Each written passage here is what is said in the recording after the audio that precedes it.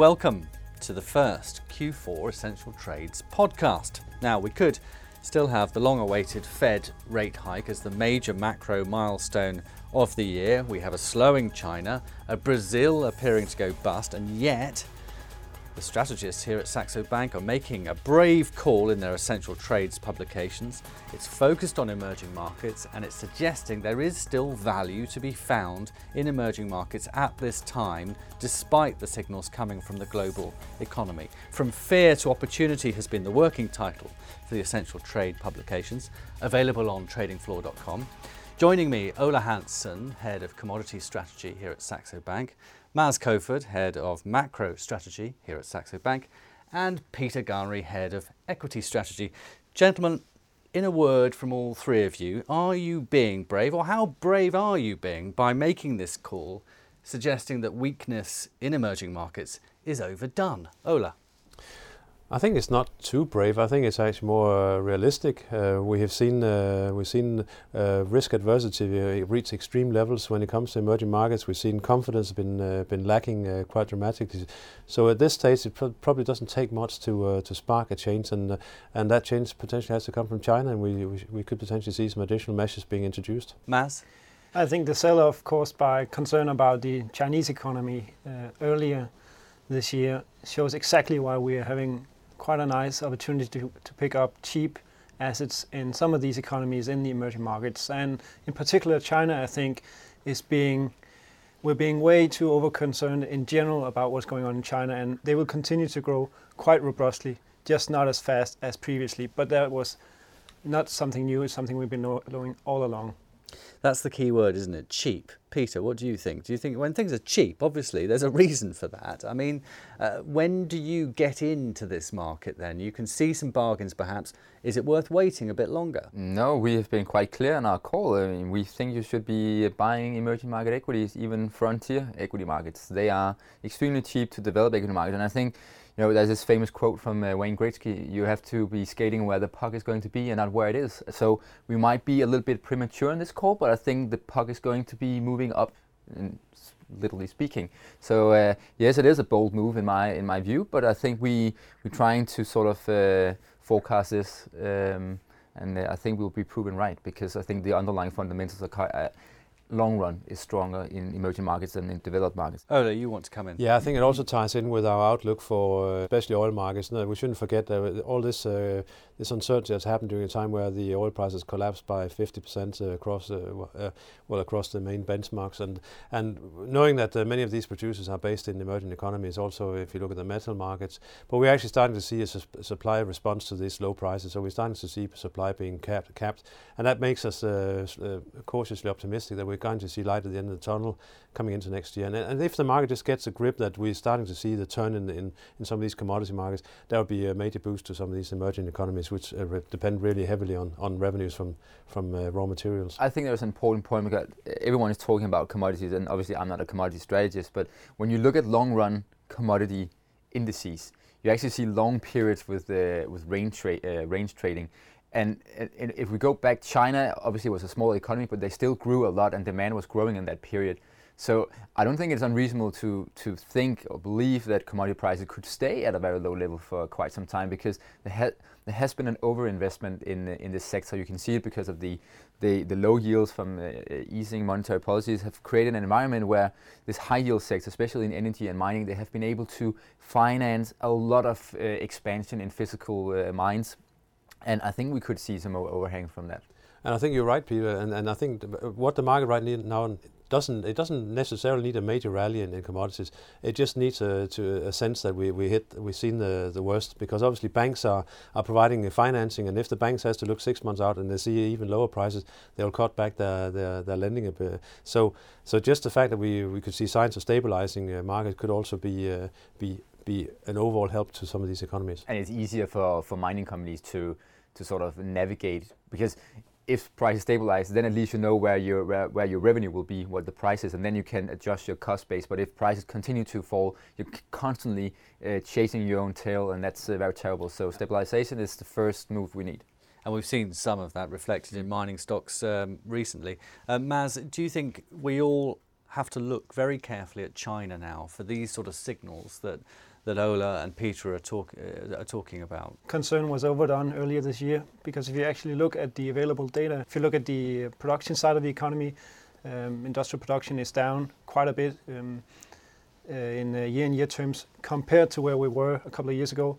And also from the consumption side, we have retail sales much lower, but we are still seeing solid growth. And with the initiatives going on right now from the authorities in Beijing, and also with the uptick in housing investment, which should feed through into the real economy in 6 to 12 months, then we should see a pickup in activity. So China is way overdone with how the overall perception is at the moment. Can I just say something to you, Mads, though?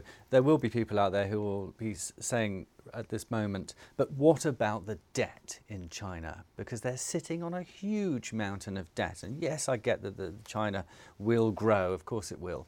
But what about the debt? Isn't that a significant issue lurking in the shadows? It is, and it's careful to distinct between the cyclical case for the next year, how Chinese growth will develop, and then our longer-term structural case where we've been very negative on China for several years, and we continue to be, namely that China is trying to change into a more Western-style economy fueled by consumption. That's the positive thing. The negative thing is that it's not going as quickly as we had hoped in some areas of the economy. For example, when you look at investment and in turn credit growth, which is still very high. So China is building up a debt pile much, much larger than it's needed for transitioning into this new style of economy. So cyclically speaking, next year it should be good, but in the longer term growth would come down way from here. It's very interesting what Mads says about the changing dynamics of the Chinese economy. If you look at the demand growth in commodities over the past 12 months compared to the previous 12 months, what has risen the most in terms of demand? It's been gasoline. What has fallen the most? It's been cement. So obviously those numbers, it does give you an indication that we are moving towards the service sector. And also when we look at that, with the service sector being the fastest growing sector in China right now, some of the indicators where you use, for instance, electricity consumption as part of as another measure for growth, which has obviously not been rising as fast, it's quite clear it takes less electricity to go to the cinema compared to producing a raw material or producing or refining a raw material. So the electricity consumption in a service driven industry or service sector economy is obviously less than in a heavy industry economy. Yeah, very interesting. If you look at the number of cinemas opening in China, it's an astonishing number, something like 10 a day, which tells you a lot about the consumer-driven model which they are trying to establish more strongly.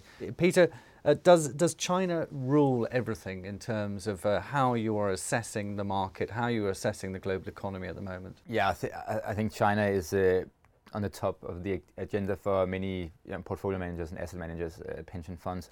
I think it's quite obvious. Mads might correct me, but if I have read into the data correctly, then a third of the global growth we're seeing is coming from China alone. So obviously, as an impulse into the global economy, China is quite important. But some of the reason, and Mads touched upon this just a while ago, is that of course the Chinese government will do a forceful policy response. They have already devalued the currency against other currencies. Recently, they lowered the requirement of a down payment for first home buyers in China, which was 30% previously. So they're doing a lot of different initiatives to sort of kickstart and stimulate the economy, and we think they will be successful in that going forward. But as Mads said, obviously growth will come down. But still, if you could grow an economy of that size, let's say between 3 and 5%, it's still I think most countries will be quite envious of that. There's no doubt that we should keep our eyes on China being the second largest economy and growing as fast as this. But let's not forget some of the other large emerging markets that are in trouble right now, in particular in Brazil, where they are struggling not only with low commodity prices, but also some very poor domestic politics being pursued and have been pursued for the last couple of years by the president.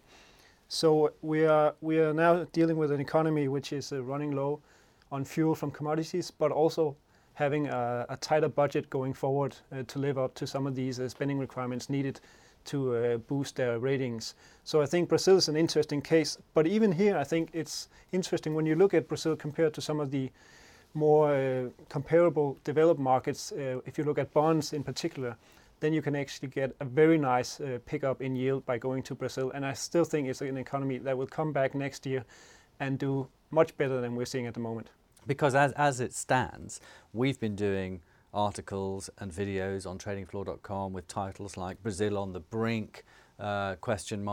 And so on. So there will be some people out there right now saying, hang on a minute, these guys are suggesting there's value to be had in emerging markets, just as what I'm seeing in Brazil is, disaster. Ola?